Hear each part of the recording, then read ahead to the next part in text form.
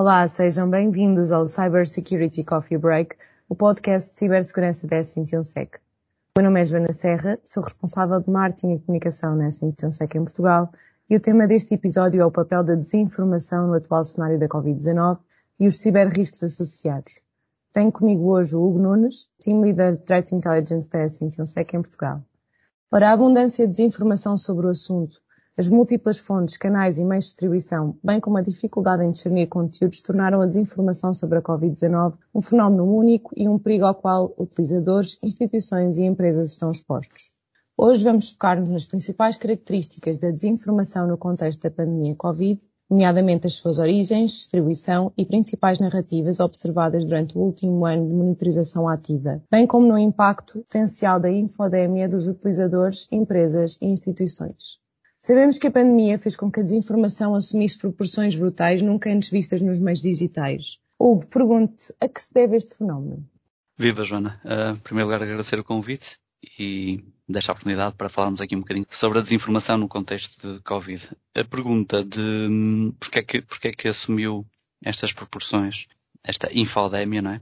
Tem muito a ver com o contexto global da Covid. Mas antes disso, deixa-me só dar aqui um overview do que é, porque a desinformação não é nada de novo, não é? A desinformação já existia, já há várias dezenas ou até centenas de anos, não é? Mas primeiro contextualizar o que é desinformação, não é? A desinformação é simplesmente a utilização de uma técnica de comunicação para induzir em erro ou dar uma falsa imagem da realidade, não é? Não é nada que nós já não tivéssemos passado de uma forma ou de outra, não é? A ideia é manipulando ou ocultando a informação, passar uma determinada mensagem que a pessoa quer passar, não é? E não é nada de novo, como eu disse. Tem sido amplamente utilizado por meios militares, até por serviços de informação governamentais, que é mais um meio para atingir os seus objetivos, não é? Recordo-me, por exemplo, desde a Primeira Guerra Mundial, passando pela Guerra do Vietnã, em que a desinformação foi amplamente utilizada, que a grande diferença para os dias de hoje é que anteriormente estavam muito focados nos meios mais físicos, os flyers espalhados através de aviões ou helicópteros em território inimigo, ou até o broadcast de rádio ou televisão para difundir a desinformação. Mas com este novo contexto, com esta nova realidade da internet, a transmissão de conteúdos está de uma forma exponencial, nunca antes visto, não é? O alcance é completamente global.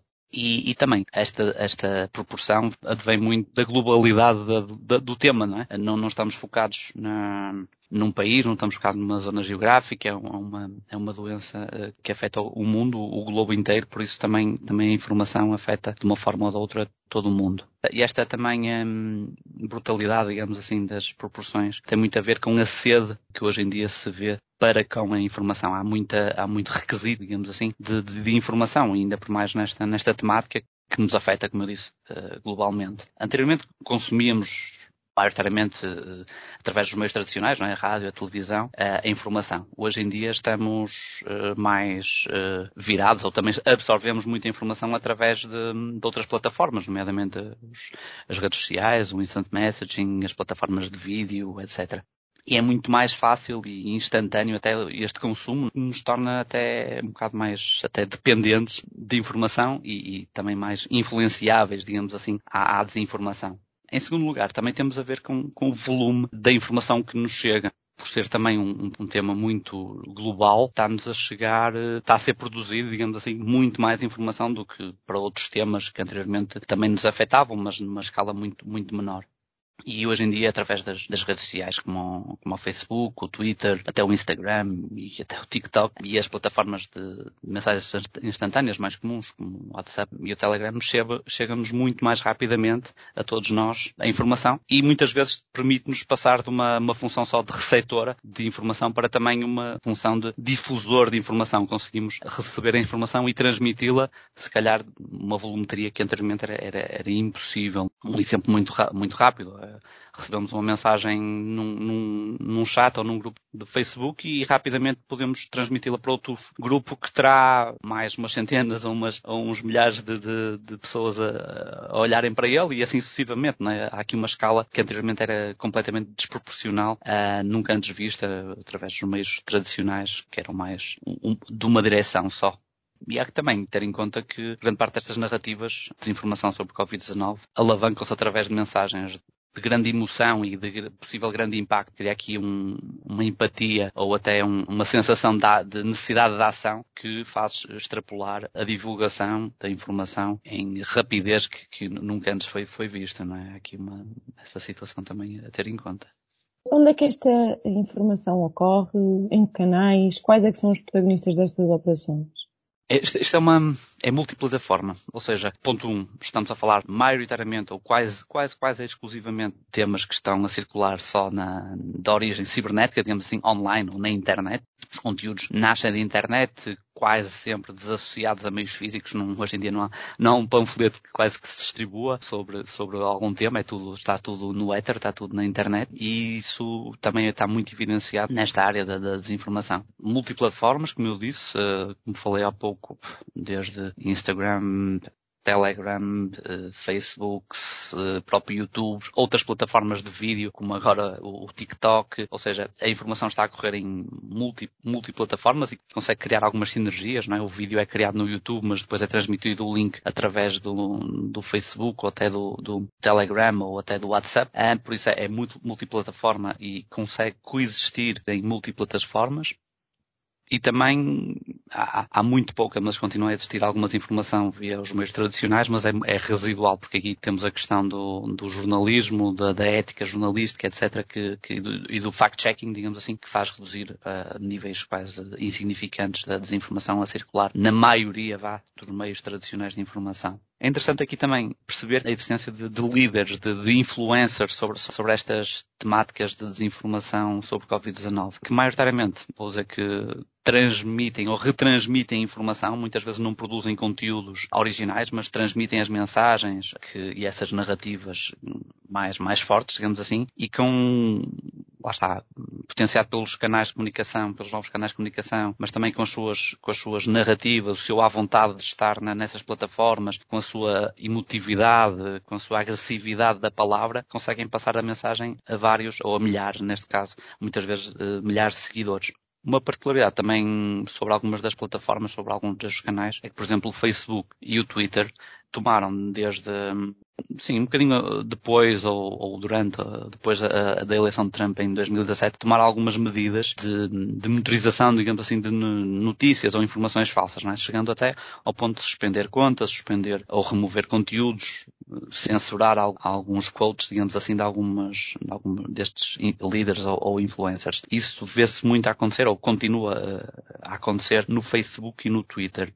No entanto, nas plataformas de instant messaging, como o WhatsApp e mais recentemente o Telegram, essa motorização, esse controle, torna-se um bocadinho mais difícil, não é? Tanto pela sua escala, pela sua velocidade de propagação, até pela volatilidade e até por questões mais técnicas de encriptação, de não ser tão fácil monitorizar os seus conteúdos. É difícil que estas plataformas, pelo menos para já, consigam ter uma monitorização tão ativa e uma ação tão ativa como o Facebook e o Twitter. Por isso, notamos aqui um grande crescimento de plataformas como o Telegram, por exemplo, que está muito associada também ao escalar de muitos dados ou muita desinformação sobre esta temática. Hugo, e há alguma faixa etária que seja especialmente afetada por este fenómeno, ou isto é aplicável a todas as faixas etárias que utilizam estes meios digitais? É mais ou menos isso. É todas as faixas etárias que utilizem estes meios digitais não convencionais, digamos assim. Quem ainda, ou quem utiliza muito pouco a internet está um bocadinho mais salvaguardado, não é? Mas obviamente continua a ter algumas notícias, até de manifestações que vão surgindo nas notícias, nos telejornais, etc. Mas está muito mais salvaguardado do que aquela pessoa que já tem bastante mais à vontade no Facebook, no Instagram, amigos que têm amigos em comuns ou um grupo de amigos que também já são cibernéticos, digamos assim, já estão em todas estas plataformas. Por isso, digamos que não há assim uma prevalência de faixas etárias. Basta estar um bocado na internet, não é, para estar exposto a esta desinformação. E de que forma é que as empresas ou instituições podem ser impactadas por este fenómeno? O que a S21Sec verificou, efetivamente, é que existe alguns riscos cibernéticos que incorrem desta desinformação. Nomeadamente porque tanto nós como pessoas individuais como os organismos estão expostos a estas campanhas, não é? Estas operações, vou chamar de influência, que têm a desinformação com uma mensagem mais principal, não é? E aqui estamos a falar em campanhas, por exemplo, como ataques de phishing, que utilizam mensagens a tentar-se passar por mensagens fidedignas, digamos assim, ou que dão algum teor de desinformativo com o grande objetivo de obter as credenciais do utilizador, não é? Por favor, se quer aceder aos reais dados sobre as mortes do Covid-19, entre aqui, é-lhe apresentado um pop-up em que para descarregar é preciso meter o login e password da Microsoft, e ao meter o login e password da Microsoft nada acontece, e pensamos que é um erro, mas no final de contas o objetivo foi atingido, não é? De muito destes ciberatacantes, que é servir-se destas mensagens para obter ganhos, neste caso as passwords, não é? Também tivemos casos de algumas mensagens que se circularam sobre a sugestão de instalação de determinados softwares que iriam bloquear os sinais 5G, que também é uma das narrativas que têm sido vistas sobre os perigos da 5G ou a Covid-19 associado às telecomunicações 5G, entre outras. Também verificamos a construção de sites específicos sobre temáticas Covid-19 com o intuito de, por exemplo, obrigar o utilizador a instalar um determinado pseudo plugin para verificar uns dashboards ou verificar alguma informação que só estaria acessível se clicasse ou até se instalasse um determinado software. Por isso há aqui estes riscos sempre associados mais técnicos, mas também há aqui riscos de imagem de marca, de brand, nos riscos que são associados a estas campanhas mais de difamação sobre algumas instituições públicas, privadas, as farmacêuticas, por exemplo, até inclusive alguns operadores móveis também são alvo destas influências na sua marca e no seu negócio em si. Falaste aqui que um dos temas mais abordados atualmente sobre esta questão da desinformação, um dos temas em que mais se pega é o tema do 5G. Uhum. Que outros conteúdos desinformativos relacionados com o Covid é que têm sido observados nos últimos tempos? Podes dar-me alguns exemplos? Sim, é interessante de ver que desde fevereiro, março, as narrativas ou os temas sobre desinformação sobre Covid-19 têm também evoluído um bocadinho, não é? Por exemplo, ao início falava-se muito sobre o objetivo da pandemia, não é? Ou até a origem do Covid-19. Haveria algumas narrativas, algumas teorias de que isto tinha por trás o Bill Gates, ou até algumas empresas do Bill Gates, teria por trás também as farmacêuticas, o benefício que as farmacêuticas iam tirar sobre esta pandemia. Também houve aqui algumas narrativas, verificamos sobre a origem do vírus, não é? Se foi em laboratório, se não foi, se a China teve ou tem alguma influência ativa sobre a manipulação do vírus e a origem deste vírus em laboratório. Também vimos algumas narrativas e continuam até agora com a vacina sobre a influência do 5G, como eu disse, não é? Das radiações de 5G e agora a influência do 5G nas vacinas e vice-versa. Também tivemos aqui também sobre a origem, o aproveitamento da Agenda 2030, que é de facto uma agenda patrocinada pelas Nações Unidas, tem como objetivo o desenvolvimento sustentável, de facto existe e é fidedigna, mas aproveitaram essa agenda, digamos assim, para patrocinar ou para tentar traçar uma narrativa de que desenvolvimento sustentável patrocinado pela esta Agenda 2030 das Nações Unidas era, digamos assim, o Covid seria um método para atingir o desenvolvimento sustentável. Houve aqui muitas narrativas, mas sempre muito fixadas no tempo em que estavam, não é? Passamos desde o início da pandemia, depois também passamos por algumas narrativas sobre as medidas sanitárias, não é? Efeitos secundários das máscaras, as certezas ou incertezas sobre a real ocupação dos hospitais, o real número de mortes sobre o Covid. Depois também houve aqui algumas narrativas de aproveitamento, no final de contas também houve um bocadinho isso, que foi patrocinar alguns medicamentos alternativos, algumas terapias alternativas, como possíveis curas ou até fórmulas milagrosas para não apanhar o vírus.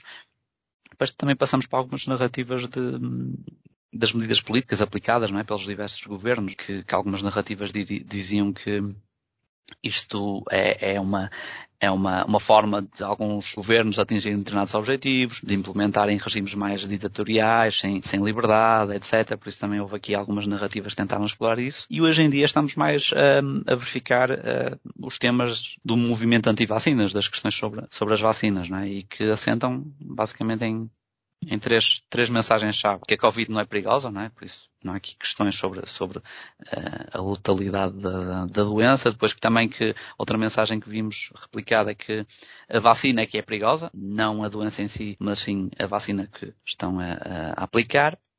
E também que não se pode confiar tanto nas empresas, nas instituições e até nos governos defensoras ou que estão a patrocinar, digamos assim, esta vacinação em massa. Por isso, há aqui estas 3 mensagens que são muito exploradas também por algumas narrativas, que é que a vacina é uma experiência mundial, à escala mundial, que não houve testes suficientes, não é? De ser bastante perigosa, que é uma forma até de controlar a população e que a própria imposição da vacina não é legal, não é? E que a curto, médio e longo prazo haverá consequências muito gravosas para a humanidade, digamos assim. Por isso, ao longo do tempo, ao longo desta pandemia, fomos vindo a ver várias narrativas que se vão adaptando e vão evoluindo mediante em que estado é que já estamos de pandemia e sobre o Covid-19.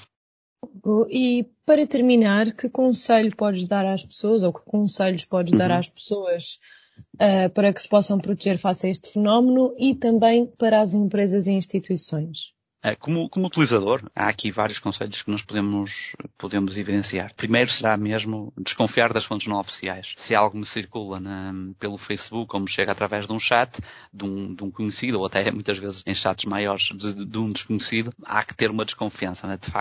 Tentar perceber se de facto é real a informação que me é transmitida ou não. Como é que podemos verificar se essa informação é real? Tentar perceber se essa informação está disponível noutros meios e diferente daqueles ao qual nos chegou inicialmente. Se me está a ser transmitida uma determinada informação num chat, ok, se calhar vou tentar perceber noutro meio, nos sites institucionais, nos sites de mídia tradicionais, para confirmar de facto que essa informação é verdadeira.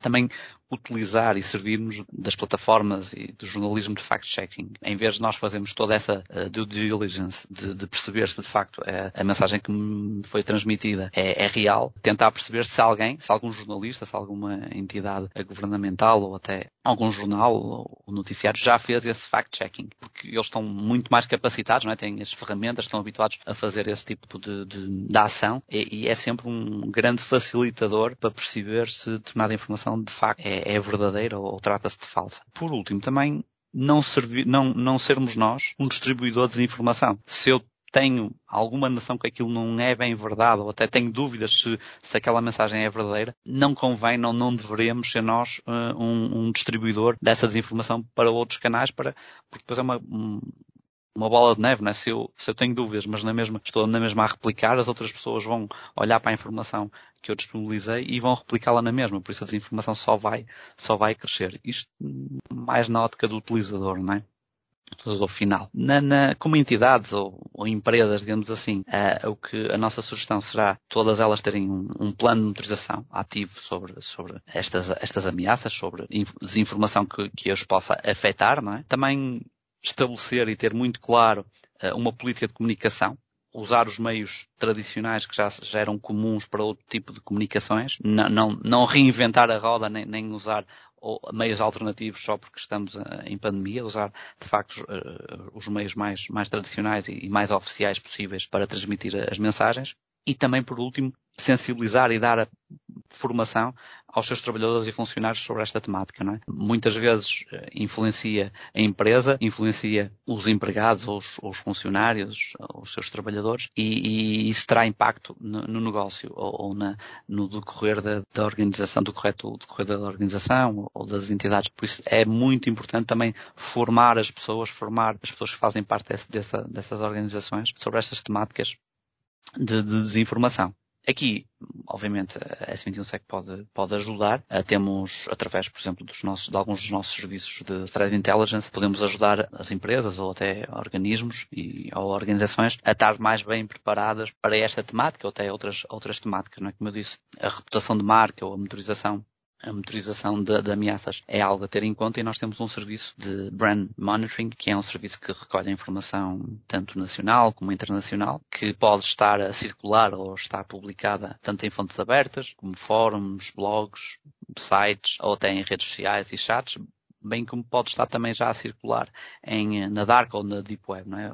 Olhamos para toda a informação, filtramos essa informação para temas relevantes para os nossos clientes e analisamos e alertamos o cliente caso essa informação tenha alguma influência na sua imagem, na sua reputação ou até em algum componente mais físico, em alguma manifestação que está a ser preparada, por exemplo, ou outras questões mais cibernéticas, como um possível ataque de algum grupo organizado. Esse é só um dos serviços que a nossa área de Threat Intelligence tem capacidade para reagir e para ajudar os nossos clientes, mas será talvez um dos mais importantes a salientar neste âmbito de desinformação sobre o Covid-19. Muito obrigada, Hugo. Chegamos assim ao fim do nosso episódio de hoje sobre a Covid-19 e os ciberriscos associados. Tivemos connosco hoje o Hugo Nunes, Team Leader de Threat Intelligence na S21Sec em Portugal. Obrigada e vemo-nos no próximo episódio.